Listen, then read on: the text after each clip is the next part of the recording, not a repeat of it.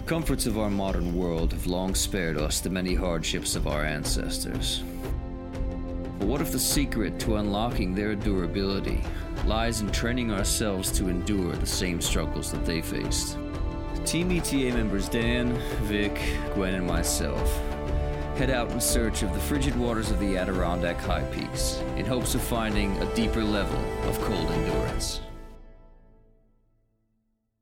Culmination of about, say, 8 weeks of cold weather training came together today when we marched into the woods in the Adirondack Mountains, smashed through a bunch of ice until we made about a 3-foot deep pool in the river, and then took turns climbing into it and practicing breath control in frigid conditions. And I have to say, I'm pretty damn happy with the way it turned out. The positive effects that cold water and cold weather exposure can have, particularly in conjunction with breathing exercises. Simplified are building up levels of brown fat. Brown fat is essentially what's used to combust quickly, create warmth in the body, found in high concentrations in hibernating mammals and infants. There's a massive increase in white blood cell count as this is done over time, which helps the immune system and also has been shown to scientifically assist with autoimmune diseases.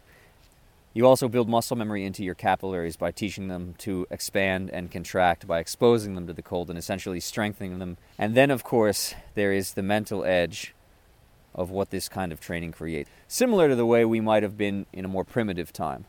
But ultimately, it's the mental edge that this builds, that sense of sitting into something so cold that the whole rest of the world vanishes and you just have to focus on your mind and your breathing, get that locked in and get that under control.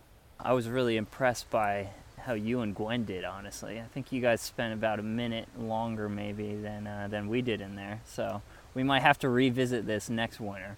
But overall, I'm really happy with the way I felt personally, getting in, getting out. Me and DK seem to warm up a little bit quicker than you guys, but that could be attributed to the fact that maybe you were in there longer. But we'll have to check the tape and really decide who's going to be crowned the winner for this one. It's good. I need to be crowned the winner on this one because you both whooped my ass on the underwater rock running the last time we did. So we did. Got to stay ahead. I think it couldn't have gone any better, and I don't think there's any group of people I'd rather be doing this with than you guys. So the anticipation was definitely. I wouldn't say it was getting me, but I was trying. I wasn't really thinking about it that much. Once we got out here, I almost started getting real giddy when we started. I was like, this is actually going to happen. We're actually about to climb in here, and especially once we broke through all that ice and cleared that nice pool, and it was still crystal clear, and I was jazzed up to get in there, and yeah, it was perfect. I'm looking forward to next time. Yeah, you were grinning like the entire half hour before we got in there. I kept looking over at you, and you're just. I could not wait to get in there. Couldn't tell if that was nerves or if you were just pumped. My body doesn't even know anymore. It's just excited. Yeah, exactly. It's good. Danny was so happy. I was like, he's just so excited to watch us suffer. He's so excited because Josh and I were going first, and he was like, "Yeah, you suckers." That's what I felt like. But truth be told, he was like just dying to get in. It's probably a little bit of both. I enjoy personal suffering, and sometimes I like to see Josh suffer. Not so much Gwen, but yeah, I like seeing Josh suffer. Yeah. Can we also just note that Dan walked up here in cowboy boots the first time when we came to get prepped for this, so that we could get a shot of him in his American flag underwear and a pair of cowboy boots in the middle of the winter? I'm gonna have to find some cowboy boots that actually have proper traction. Yeah. Gore-Tex cowboy boots with a Vibram sole. Do you think they make crampons for cowboy boots? I think there's a market for this. They do micro spikes. Yeah, micro spikes. All right, next time. Yeah. Yeah, when we were bashing through that ice, that's when it really, especially when we got through that second layer, the way it was dammed up below the pool that we used, once you cleared that out and the current opened up, and I was able to break through that second layer of ice and those big chunks flowed through, we actually got a look at the bottom of the river, and it was just that like perfect sandy, crystal clear bottom. It just lit up. It went from like, all right, we're going to have to like lay on our stomachs in here like you and I do in the river behind our gym to do this. In a pool of slush. Right, during the week, to just like I mean, it looked like something, if such a thing as a cold weather spa existed, it almost looked like it came right out of that. It could not have been better. It was perfect. I've noticed in my performance since doing this, particularly when we were ice climbing this weekend, that even in the moments where I got cold, the ability to recover as a byproduct of this training was night and day. There's usually always a point on an ice climb where your feet turn into blocks of ice, and your hands especially into blocks of ice because they're over your head so much, swinging the picks. Draining that blood. Yeah. Didn't happen once. And it's of note to mention that the first day we got up here, the high was, 6? Yeah. Yesterday the high was, 15? Something like that, yeah. So even in those temperatures, my feet actually did not get cold once, any of the time we were climbing. And the times that my hands did, most of the time I was able to recover it almost instantly just through breathing and just through the focus that doing this kind of training has begun to build. I'd love to have that scientifically measured if there was a way to do it, but just the difference in ice climbing seasons in terms of how it's affected my extremities and even focus on breathing while climbing, it has gone through the roof. I mean, I this is my first time doing this, climbing into ice cold water without a suit on or something like that. But even just doing the cold showers over the last few months, I noticed myself when I go outside, I feel like I almost have a shell of warmth. Like even if I go out in just a t-shirt, I don't notice it affecting me or getting into my core as quick as it used to. But yeah, especially for work. I mean, usually we have a wetsuit, dry suit. Now we have hot water systems here and there.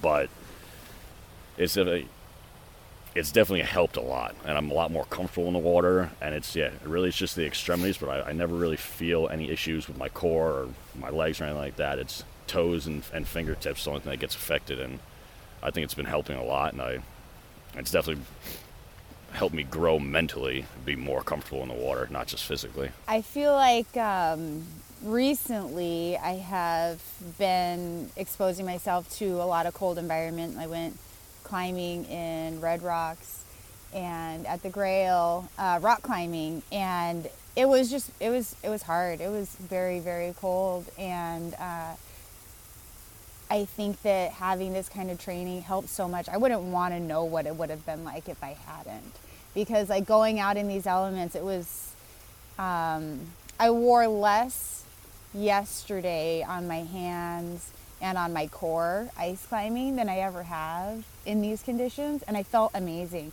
Like I got up to the top of that climb and my hands were like warm. Like normally they're just like in pain and frozen, but I think with all this training, half of it is the cold weather training, half of it is the breathing technique, and that helps me so much. If I do the breathing technique before I go climbing, if I do it before I do this or do an ice bath or whatever, I feel so much better prepared for it, and it goes so much smoother, and I'm mentally prepared and physically prepared because it brings oxygen into your muscles, and it feels incredible. It helps everything. Yeah, I would agree. I think the mental aspect of it is probably what I'm taking away the most. Obviously the science behind it is incredible, but just remembering in those moments of struggle, whatever it is, like whether it's when I'm about to get in the water and I'm going for a surf and the waves are huge and I'm just like, my mind's going all kinds of places, just stopping for 1 second and remembering to breathe is like the ultimate recentering, and it's so simple that it's insane. Like anybody can do this. You just have to really think about it. Like just take a step back from the entire situation, get a few good cycles of breathing in, and then everything starts to you get this calm that comes over you, and it's like, all right, I got this. I can do this, whatever it happens to be, and you just go for it.